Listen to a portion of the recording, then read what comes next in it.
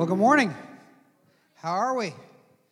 I'm excited to be here today. I'm so thankful that you chose to spend some time with us. I see some new faces in the house today. We want to say welcome. Like Jason said, we have a philosophy here at Vertical Life Church. We believe all of our guests are VIPs. That's very important people. And it's because we believe everyone matters to God. There's not a person that has existed that has been outside of the reach of God and his love. He loves everyone so much. And he gave his one and only son to die on a cross so that he could restore relationship with each and every one of us. And so every one of us are to die for in the sight of God. He loves us with that unfailing and amazing love. And so we hope that the time you're here, you sense that love in this place. You sense valued and wanted and desired because you are ever so much in the eyes of the King of Kings and the Lord of Lords. And so we're thankful that you chose to spend some time with us today. If you didn't stop by the VIP table on your way in, please make sure to hit that up on the way out and get your swag bag. Have some information about the church and help you stay connected with what's going on here at our church. A couple months ago, we did something new. Our church has celebrated recently our second year anniversary, so we're officially over 2 years old, and so we celebrated that. And yes. That's a big deal because if you're not like in the know on church planting, when you start a new church, statistically, most church plants fail within the first 2 years. So we've kind of overcome that statistic. And so we believe God is blessing and on our way to see some amazing things happen. And we have. And one of the things that happened recently in the life of our church is we were able to begin this process of raising up new leaders. And a couple months ago, we asked the church to nominate some men in the church to come alongside of the elders of the church as a junior elder to help us in the leadership and guidance of our church. And we had several names that were nominated. I think there's about 11. And we spoke to each and every one of them, found out two things, whether or not they were able to do it and whether or not they were willing to do it. Well, most of them were able, and some of them were only willing. So that lowered the amount of people we had to actually investigate and talk to. But we narrowed it down to two men who said that they were both willing and able and desired to take that step. And we met with both Brian Welch and Chris Moyer Saturday morning as a leadership team. We had already spoken with both of them and their wives to make sure that they were in unity about the commitment that they were volunteering for, they were surrendering to. And at that meeting, we made the determination that Chris Moyer would be coming on as our junior elder. And they're not here today, but this is the Moyer family. This is Chris and Katie Moyer. And so we're excited about the ministry that God has prepared for them and what that means for the life of our church. We're excited. Our church has a mission statement. Every church has the same goal. Jesus gave it to us in the New Testament. He said, go into all the world and preach the gospel, make disciples, and baptize them in the name of the Father, Son, and the Holy Spirit. So if you go to a Christian church, that's the church's mission. If they're not doing that, they're not fulfilling its mission.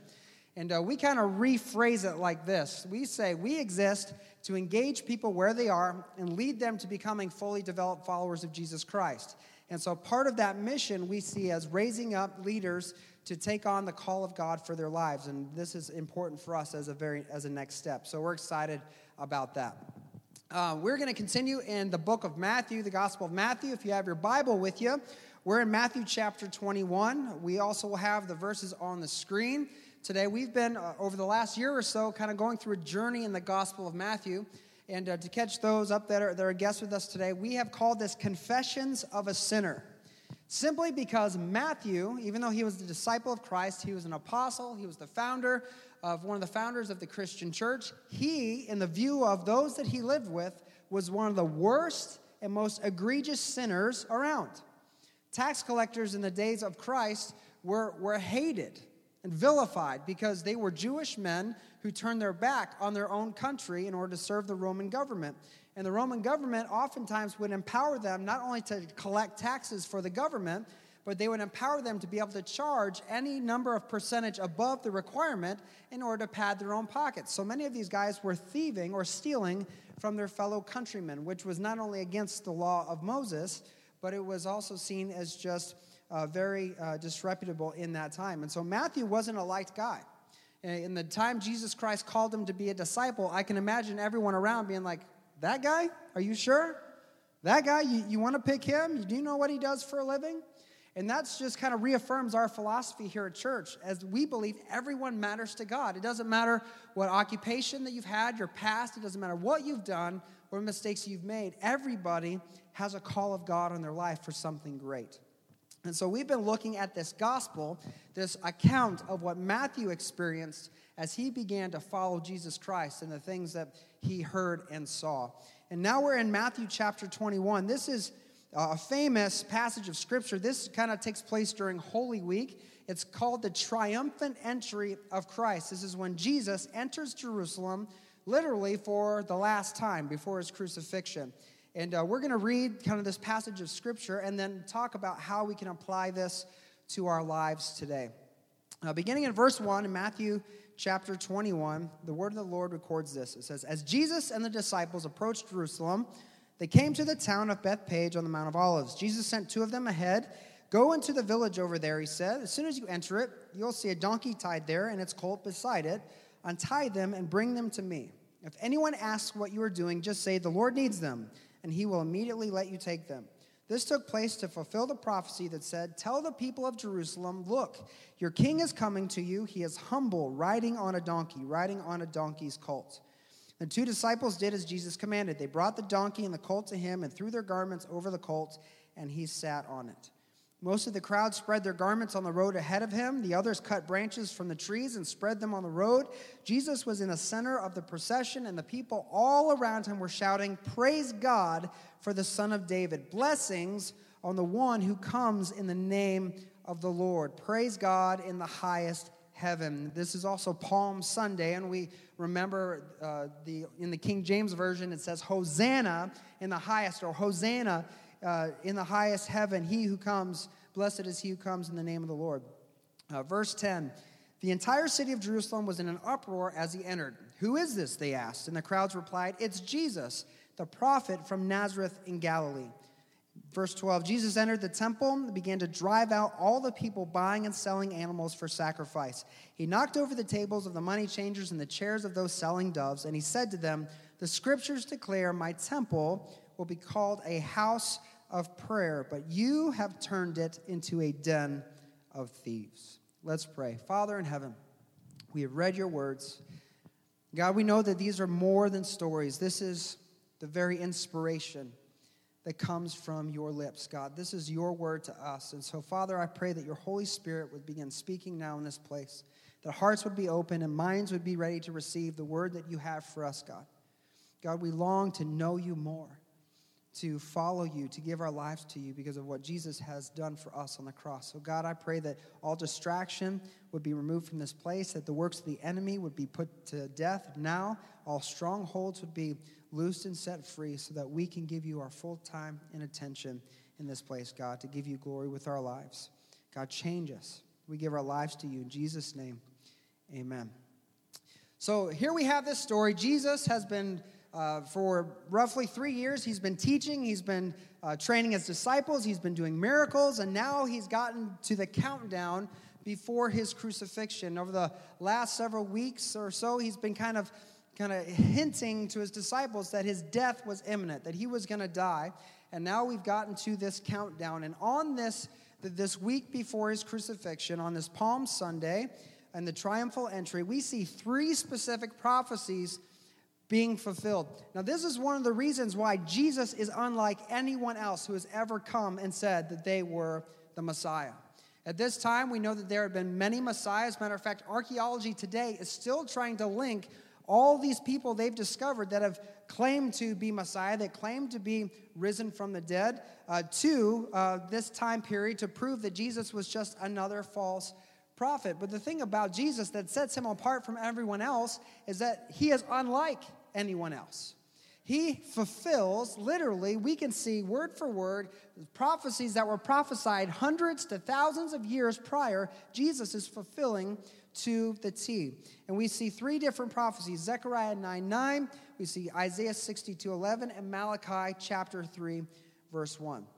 Now, I don't know when you open the Bible and you read it, if you're super serious. I know there's some super serious Christians out there. And so when you read the Bible, it's like, okay, I got to get this right, or I'm not going to be right with God. But when I read the Bible, sometimes I find some humor in it. I really think that God has a sense of humor. And even though this is the fulfillment of prophecy, in Zechariah 9:9, the prophet Zechariah tells us how Jesus is going to arrive on this day, how he's going to enter into Jerusalem. It talks about his mode of transportation.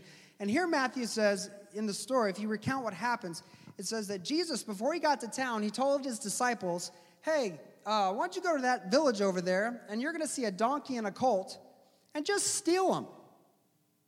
Just take them. And if anybody says anything about it, just tell them the Lord needs it.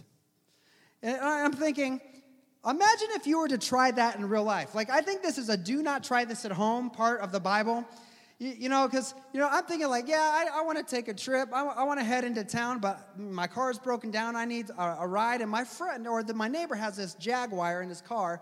I think I'm going to go hot wire that. And if anyone says anything, I'm just going to say the Lord needs it and see what happens. No, that's not going to work, right? That's not going to go down. You're not going to go into a store and say, well, I'm just going to take this shirt and tell them the Lord needs it. You are going to meet some boys in blue and get some shiny new bracelets to go along with your new place to live, right? This is just the way it is. But this is what happens. This was, Jesus is the only one that could pull this off, right? And so I just find this to be super funny how we get this donkey and this colt, and basically they boost them, but get away with it because they end up getting them as a gift. And so it's just the way my mind works. But that's Zechariah 9:9 talks about how he's going to ride into town. And then Isaiah 62:11 tells us what is going to happen when the Messiah comes to town. Isaiah 62 verse 11 says, the Lord has sent this message to every land. So everyone around, he says, tell the people of Israel, look, your Savior, the one you've been waiting for, is coming. And see what he brings with him. He brings his reward with him as he comes. Like if you think about the nation of Israel, for hundreds of years, for 1,000 years at the time of Moses and Abraham, they've been going through all of these sacrifices, going through all of this struggle. They've been doing everything they've done through their religion to honor God and appease him and have their sins covered for this moment, for the time the Messiah would be revealed. And so here the prophet says when he comes, he's bringing that reward with him. What is that reward? It's complete forgiveness of your sins and a complete expulsion of everything you've done wrong. The sacrifices and all the rituals of the Old Testament were just strong enough to cover sin, but when Messiah comes, your sin will be gone. It'll be forgiven. It'll be cleansed. It'll be gone as far as the east is from the west, the Bible tells us. So this is the reward. Not only will your sin be forgiven, but the relationship with God we lost when Adam and Eve bit the fruit is going to be restored. So everything that's created brokenness, everything that's created wonder about why am I here and what is the point of life and the source of all struggle and pain is going to be resolved in this moment. The Messiah is revealed, and this is significant. And the third prophecy we see here is not only what does Jesus bring with him, is this offer of salvation and restoration, but where does he go? Well, he goes to the temple in fulfillment of Malachi chapter 3, verse 1. Now, if you think about the history of Israel, the temple, that's where all the feasts, all the festivals took place. This is where all the rituals took place. And the reason was because there was something that was stored in the temple that was significant. It's called the Ark of the Covenant. The Ark of the Covenant was this gold box that Moses created when the children of Israel were wandering the desert. And this is literally where the presence of God resided. It is said that wherever the ark went was where the presence of God was. And there are stories in the Old Testament where Israel lost the ark because they lost some battles with an enemy. And the enemy put the ark in their temple of their false god. And their God's shrine was knocked over. It was destroyed. And it freaked the people out so much they gave the ark back because of the power and presence of God that was in that place. When the ark went before the nation of Israel, they won every war. That it was a fearsome thing to come against Israel when the ark was present, because that's where God was. When the ark was in the tabernacle or in the temple and they would offer sacrifices, it said that the literal glory of God, that the smoke of his presence, that his glory would rest on the mercy seat. That this is where God was. But in 2 Chronicles chapter 35, the Old Testament, that is the last time the ark is mentioned to be in the temple. 2 Chronicles 35. So that means that from that point on, there's 600 years between the time the ark is last seen in the temple to the time Jesus Christ arises on the scene. That means the presence of God had been gone from the nation or been removed from the nation for centuries. The ark disappeared just before the Babylonian exile. The Babylonians took over and enslaved the people. And when the city was restored, you read in the book of Nehemiah that the city is restored, that the temple is restored later on. The ark is still missing. There's no ark. So the sacrifices go back just as before. The rituals go back just as before. But there's no ark. There's no presence of God. And Jeremiah the prophet, in Jeremiah chapter 3, verse 16, Jeremiah prophesies of this time that it's this time of longing, that the people are longing for the return of the ark, because that means there'd be a return of this relationship with God, this restoration of relationship with God. In verse 16 of Jeremiah chapter 3, he says, "And when your land is once more filled with people, says the Lord, you will no longer wish for the good old days when you possessed the ark of the Lord's covenant. You will not miss those days or even remember them, and there will be no need to rebuild the ark." Why? Because God himself was going to be present with his people. There'd be no need for this golden box to offer sacrifices and pour the sacrificial blood and offer the sacrifices on top of the ark, because God himself would be there among his people. Because when the Messiah comes, he's bringing his reward. He's bringing forgiveness. He's bringing his presence. He's bringing restored relationship. And what they didn't realize, what was happening right there before them when Jesus enters the temple, is that God himself was coming back home. He was coming back home to the place where he once resided whenever his presence was on the ark. And this is so significant because when God came back home, what did he find? What did Jesus find when he got there, when he got back to the temple? He found that his temple had been filled with wicked and faithless people. Instead of the temple being a place to encounter the presence of God and to worship his name, it became a place of consumerism, of greed, and of religious self-promotion.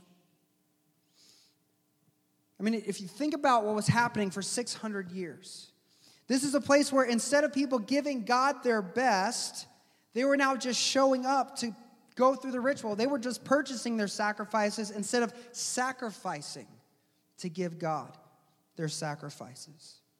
The priests, the religious leaders of the day, instead of being leaders that were supposed to lead the people into repentance and into a broken heart before God and into the faith and a faithful life of living to God's honor and glory, instead they were gaining wealth at the people's expense and using their ignorance and their trust as a means to line their greedy pockets. The priests in his day were some of the richest in the land.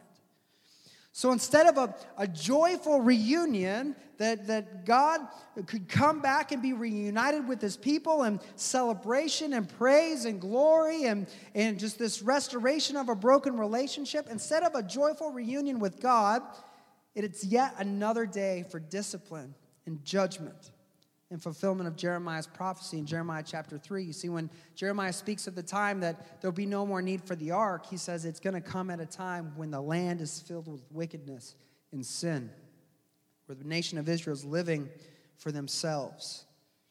So God makes this promise through Jeremiah that the Messiah is going to come during this time, and he's going to make all things new. He's going to return the people again, their hearts again to the Lord. But Jesus comes into this temple and finds it filled with wickedness. And I have to ask the question, as we look at this period of time and what's happening in the story, this is just where my mind went this week. I have to ask the question, is it not the same today? Is it not the same today? If Jesus was to return today, what would he find in his temple? What would be going on in his temple? What would be the state of people in his temple? You see, the temple is no longer standing in Jerusalem. Right now it's the Dome of the Rock. It's an Islamic mosque. All the stones have even been removed. There's only the Mount or the foundation of where the temple once stood.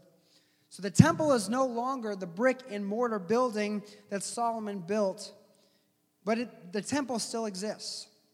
1 Peter chapter 2, verse 5, the Apostle Peter says this, and he's talking to the church.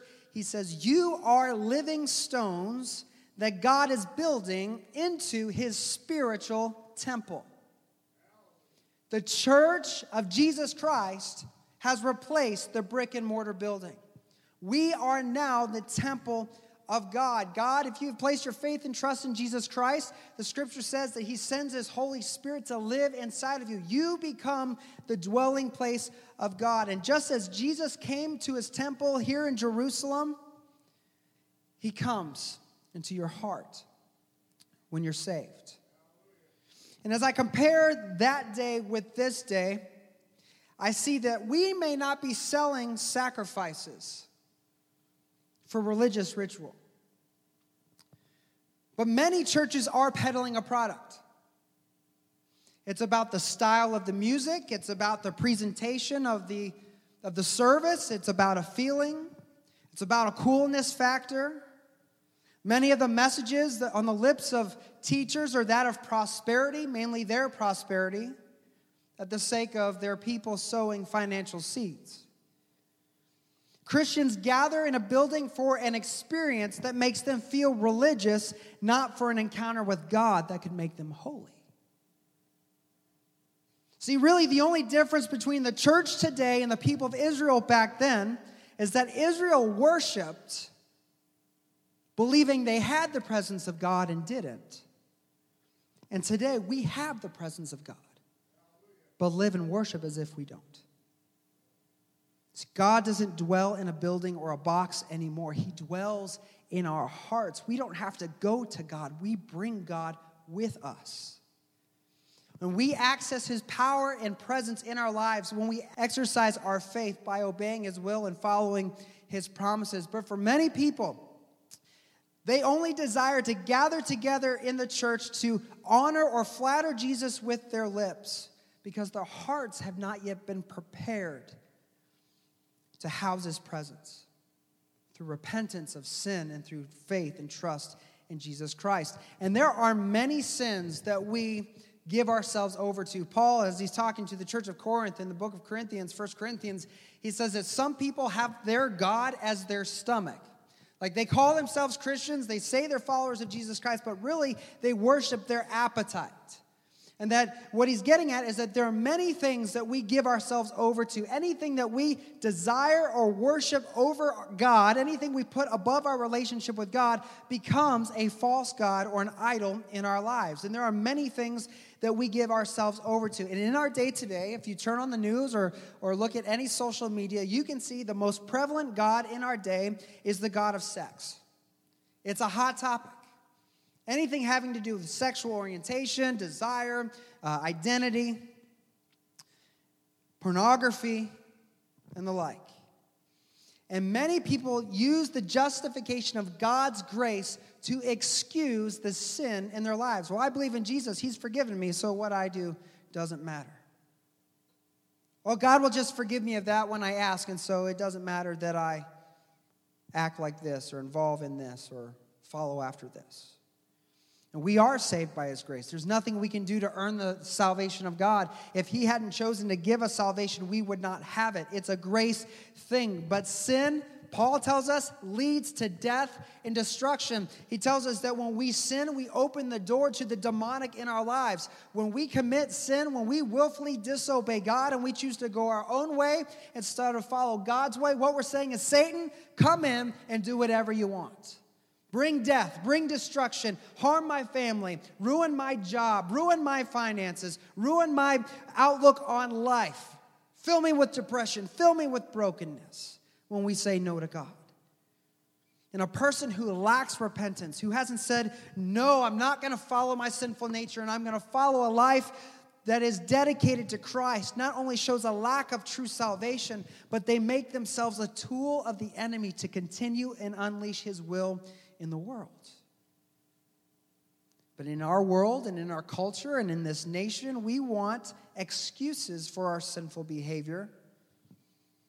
And many in our churches would rather hide their sin than do what Christ said, and that is confess your sin. Paul says if we confess and we believe in our hearts, we will be saved. If we confess our sins, we will be free from the bondage of the enemy. But our churches would rather hide their sin and pretend like we've got it all together than come broken before God. David in the Psalm says, the sacrifice of bulls and goats is not what you desire, God. You desire a broken and repentant heart, and we know this, but yet we ignore this. And in our day, our churches, Christians all over the world, use the grace of God as an excuse to continue living for themselves. And Paul in 1 Corinthians chapter 6, verse 19, he makes this statement. He says, don't you realize that your body is a temple of the Holy Spirit who lives in you and was given to you by God? You do not belong to yourself. Your body is not your own. God bought you with a high price, so you must honor God with your body. You see, when Jesus died on the cross and he came back from the grave, a transaction happened. A credit got placed on your account. And when you accepted Jesus as your Lord and Savior, you accepted that credit and placed it on yourself, and you became adopted into the family of God. You're no longer your own master. You are a slave to Christ. And here Paul is saying that your body, your life belongs not to you, but it belongs to God. Think about it. Think about if you were new, setting off to kind of make your own way in life, and you decided that your job wasn't giving you enough income, and you decided that you wanted to do something new to generate some money, and so you decided to invest into a rental property, to an investment property. And so you spent a lot of time saving up your money to be able to purchase the property and then to kind of flip it, refurbish it, and you sacrifice all that time and energy to make that house a place where somebody could live and live well. And then as you got that house ready, you then found somebody to then rent that house from you, and you entered into the relationship. A transaction happened where they signed the agreement. Yes, I'm going to live in this house, and I'm going to pay you a monthly fee, and we're going to have this now renter-owner relationship. And so now you're excited. You're like, okay, great. I'm going to have this income come in. I'm going to have a reward from this transaction, this new relationship that I've entered. But yet when payday comes and you go to the mail, you open your mailbox, you realize the rent check's not there. And so you're a good-natured person. You're like, well, I'll give them a couple days because maybe something happened. And you wait a couple of days, and the rent check doesn't show up. And a couple of days turns into a week, and a week turns into 2 weeks, and now you're upset. So you go to the rental house, and you knock on the door because you're going to find out what's going on. They agreed if they're going to live in your home, they're going to pay you this money. And you open the door, and you realize that the house is trashed. It's destroyed. All your hard work has been ruined. All the paint's peeled off the walls, all the new trim's been chewed up, the carpet's destroyed, and you come to find out that the person living in your home has been throwing wild parties, has been having people over, and not caring a lick about all your time, your energy, and your investment. If that was you, you'd have an eviction notice on that door pronto. Right? You wouldn't let them just hang out in the house and continue to treat your property that way. If the person wasn't going to respect someone else's possession like that, if they were going to disrespect it like that, then they don't need the benefit of staying in that home any longer. They don't need the benefit of that relationship, that owner-renter relationship. And what Paul is saying here in 1 Corinthians chapter 6 is that he's saying that your body is not your own. You are just renting it. Your body, your life has been purchased. God has paid a high price. God made an investment beyond what you could possibly imagine to earn the right to own your home. And when you entered that owner-renter relationship, you agreed to some standards. You agreed to give up your own way, to take up your cross and follow him. That's what you agreed to. And what Paul is saying here is like, look, if you want to live for yourself, then you don't need the benefits of that owner-renter relationship. You don't need the salvation that God has promised. You don't need the blessings that he's promised. You don't need him to work out good in your life because you honestly don't want it. You want to live for yourself.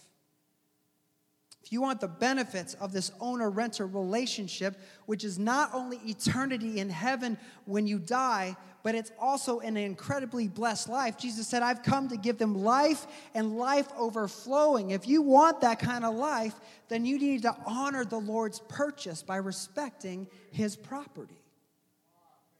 When you honor God by giving your body as a living sacrifice, you get to reap the benefits of that relationship.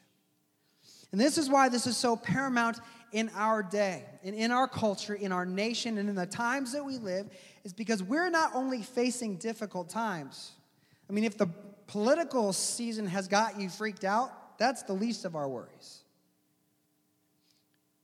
But in this time, in these dark days, we are missing out on an opportunity to see God work in a powerful way because we're more interested in hiding our sin than confessing our sin. We spend so much time fighting our problems that we bring upon ourselves because of our own sinful attitudes and actions than walking in the blessings of God by just saying, God, you lead the way. God is just waiting for us to say, enough is enough. I'm not going to let the enemy have his way in my life any longer. I'm going to stop living my own way. I'm going to give my life to Jesus Christ. I'm going to trust him. I'm going to take him at his word. Here in Matthew chapter 21, verse 12, as it talks about Jesus entering his temple, it says, Jesus entered the temple and began to drive out all the people buying and selling animals for sacrifice. He knocked over the tables of the money changers, the chairs of those selling doves. He was purifying the temple just like he does purify this temple when he comes in to live in your heart through sanctification and through the repentance of sin. Verse 13, he says, he said to them, the scriptures declare my temple will be called a house of prayer. A house of prayer. This is what the temple of God should be called, should be known as. In prayer is the conduit of God's power and presence in our lives. What Jesus is saying here is like when the temple is a house of prayer, that means we have a continual connection, that there's no disconnect between us. Prayer is how we focus our minds and our hearts on God. Prayer is how we speak to God and in many ways hear him speak back to us. Prayer is how we petition God for the things we desperately need and desire. Prayer increases our faith. Prayer is probably, if not the most, one of the most important parts of the Christian life. Paul the Apostle, in his letter to the Thessalonians, he says, pray without ceasing. Never stop praying. This is where we get our core value of unceasing prayer. Because prayer keeps you in a continual state of connectedness to God. And with all of our issues in our day, politically, culturally, economically, his house, which is his temple, now being my heart and your heart, should be a house of prayer. Should be continually connected to God at all times.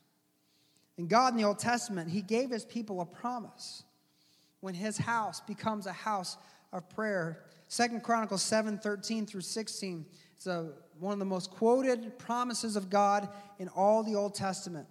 But we're going to begin reading in 13 because it sets up his promise. In verse 13 in 2 Chronicles, God says, at times I might shut up the heavens so that no rain falls, or command grasshoppers to devour your crops, or send plagues among you. In other words, God is saying sometimes life is going to suck bad. Life's going to be difficult. There's going to be tension. There's going to be pain. There's going to be misery. You're going to struggle like you've never struggled before. Sometimes you're going to go from one bad season to another bad season. But then he makes a promise in verse 14. But he says, in that bad season, in that dark time, amidst your struggle, he says, then if my people who are called by my name will humble themselves and pray, will seek my face and turn from their wicked ways, I will hear from heaven, forgive their sin, and what? Restore their land.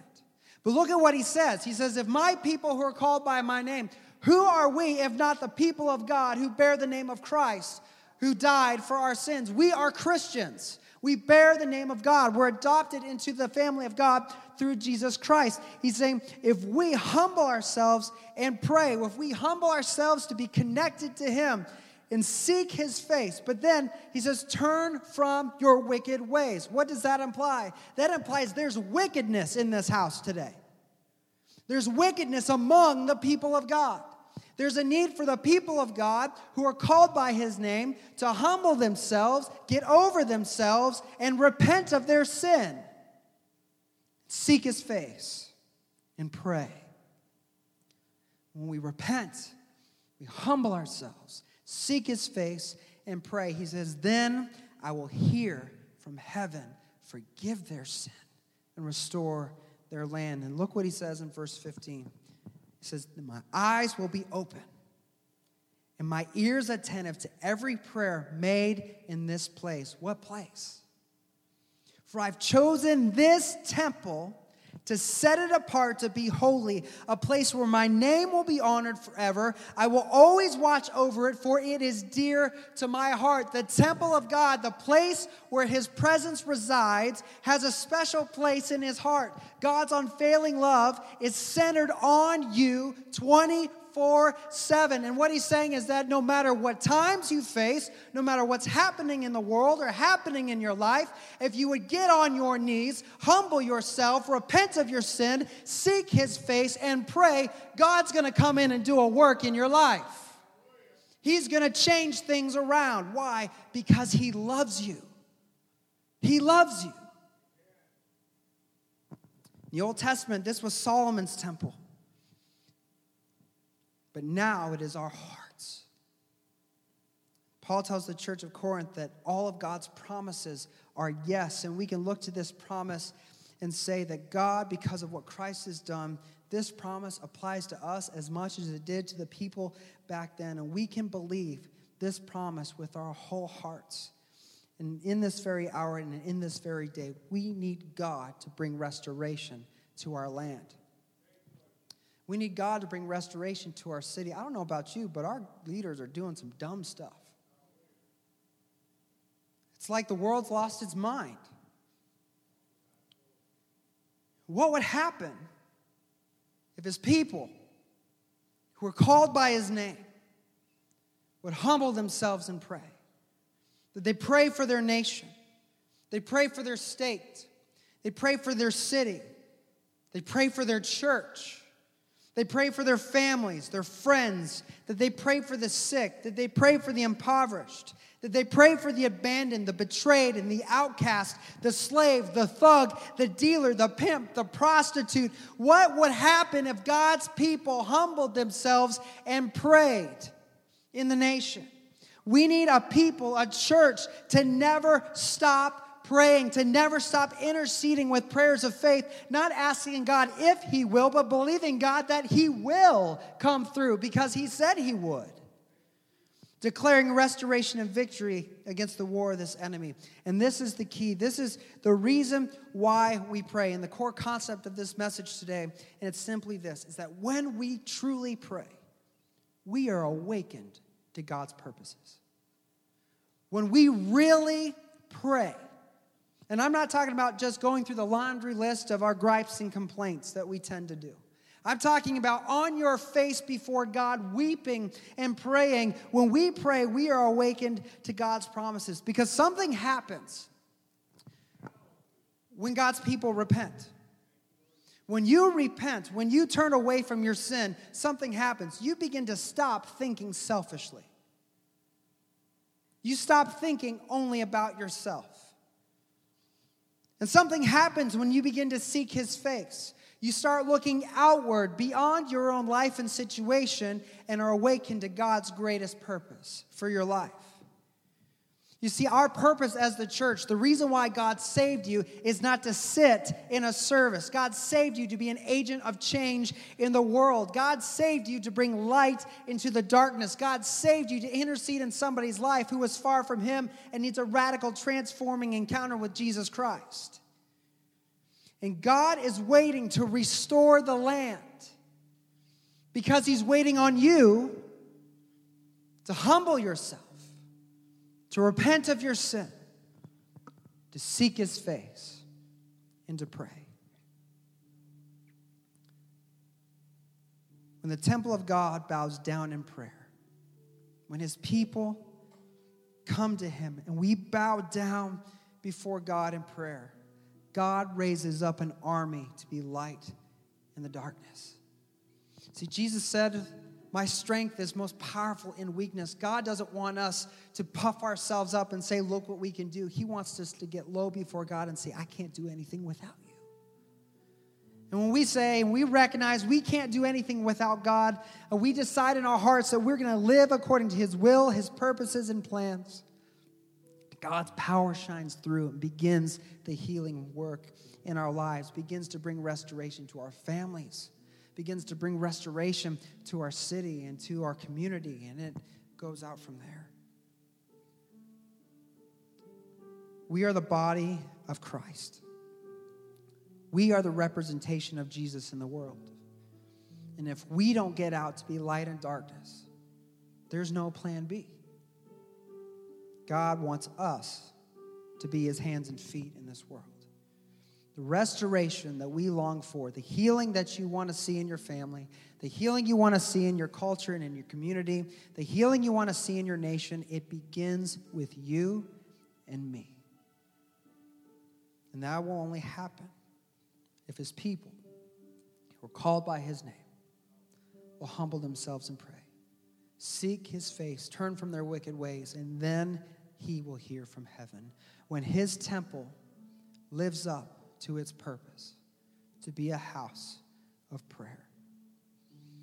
Today I want to see faith and hope rise in this place. And I want to see it go out from here. And I want to see lives changed. I want to see people not just accept Jesus as their Lord and Savior, but I want to see their lives transformed. I want to see the depression lift and joy come back into their life. I want to see the health and the struggle and the pain be removed and then finally live a life of freedom in Jesus Christ.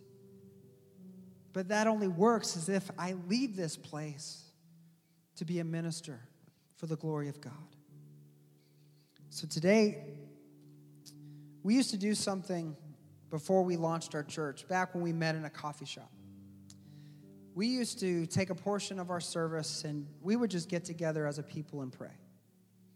We'd pray for each other. We'd pray for different things. And I know it might be kind of awkward. Some of you, you're not used to praying in groups, and that's okay. Especially our guests, if you just want to stay where you are, then I invite you to do that. But I'm going to ask our church, if you call Vertical Life Church home, in just a minute, I'm going to ask you to respond to the Word of God by helping this place be a house of prayer, by letting this temple become a house of prayer. And you can either get together with your family or a few people around you and begin to pray for a few things. I have some prayer points that'll be on the screen. First is that you pray for our nation, for the political season, the politics, but you would pray for our nation, that the people, that their hearts would turn again to the Lord. We've come so far from when we first began. We need a revival in this nation. That you pray for our leaders, that our leaders would govern according to God's will and purposes.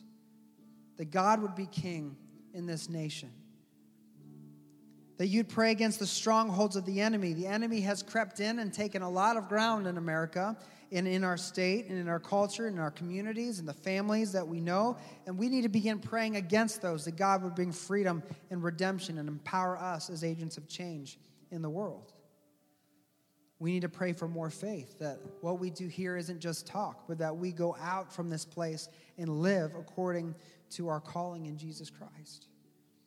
And then pray for this church, that we would always be a beacon of hope in this community, that we would always walk in faith together, that our worship would always be genuine, that we wouldn't just come assuming God's presence is here when it leaves, that we would come to encounter the presence of God, that we would come to seek his face, and that we would be changed by what we encounter here. There'll be some in your group that need healing. Well, pray for healing. Lay your hands on them and pray for them. There'll be some that are struggling, either emotionally or going through things in their family, lay your hands on them. Pray for them in Jesus' name and declare freedom for them. For the next few moments after we pray, we're going to spend some time praying as a family. And then we're going to end with some worship. So let's bow our heads in this place. God, this is a time that we may not be used to. God, this is something that we've kind of driven out of the religious routine. But Jesus, you said that your house shall be known as a house of prayer. So God, today we're attempting to get back to first purpose, that your will would be done in this place. God, let faith and hope rise in this place. God, I pray that freedom would come to those who are in bondage, that freedom would come to those struggling. God, that faith would come to those who are doubting. God, I pray that healing would come to those who are sick. God, I just pray in the name of Jesus that your Spirit is unleashed now in Jesus' name. And I just thank you for what you're about to do in this place. If you'd like to come forward and pray with me or one of the other leaders, I'll be down here for just a minute. But for the next few moments, just grab a couple people next to you. If you want to stay in your seat, that's totally fine. But let's just spend for the next few moments praying together and watch God begin to do an incredible work in this place. Music will play and you pray, and we'll gather together in a few moments.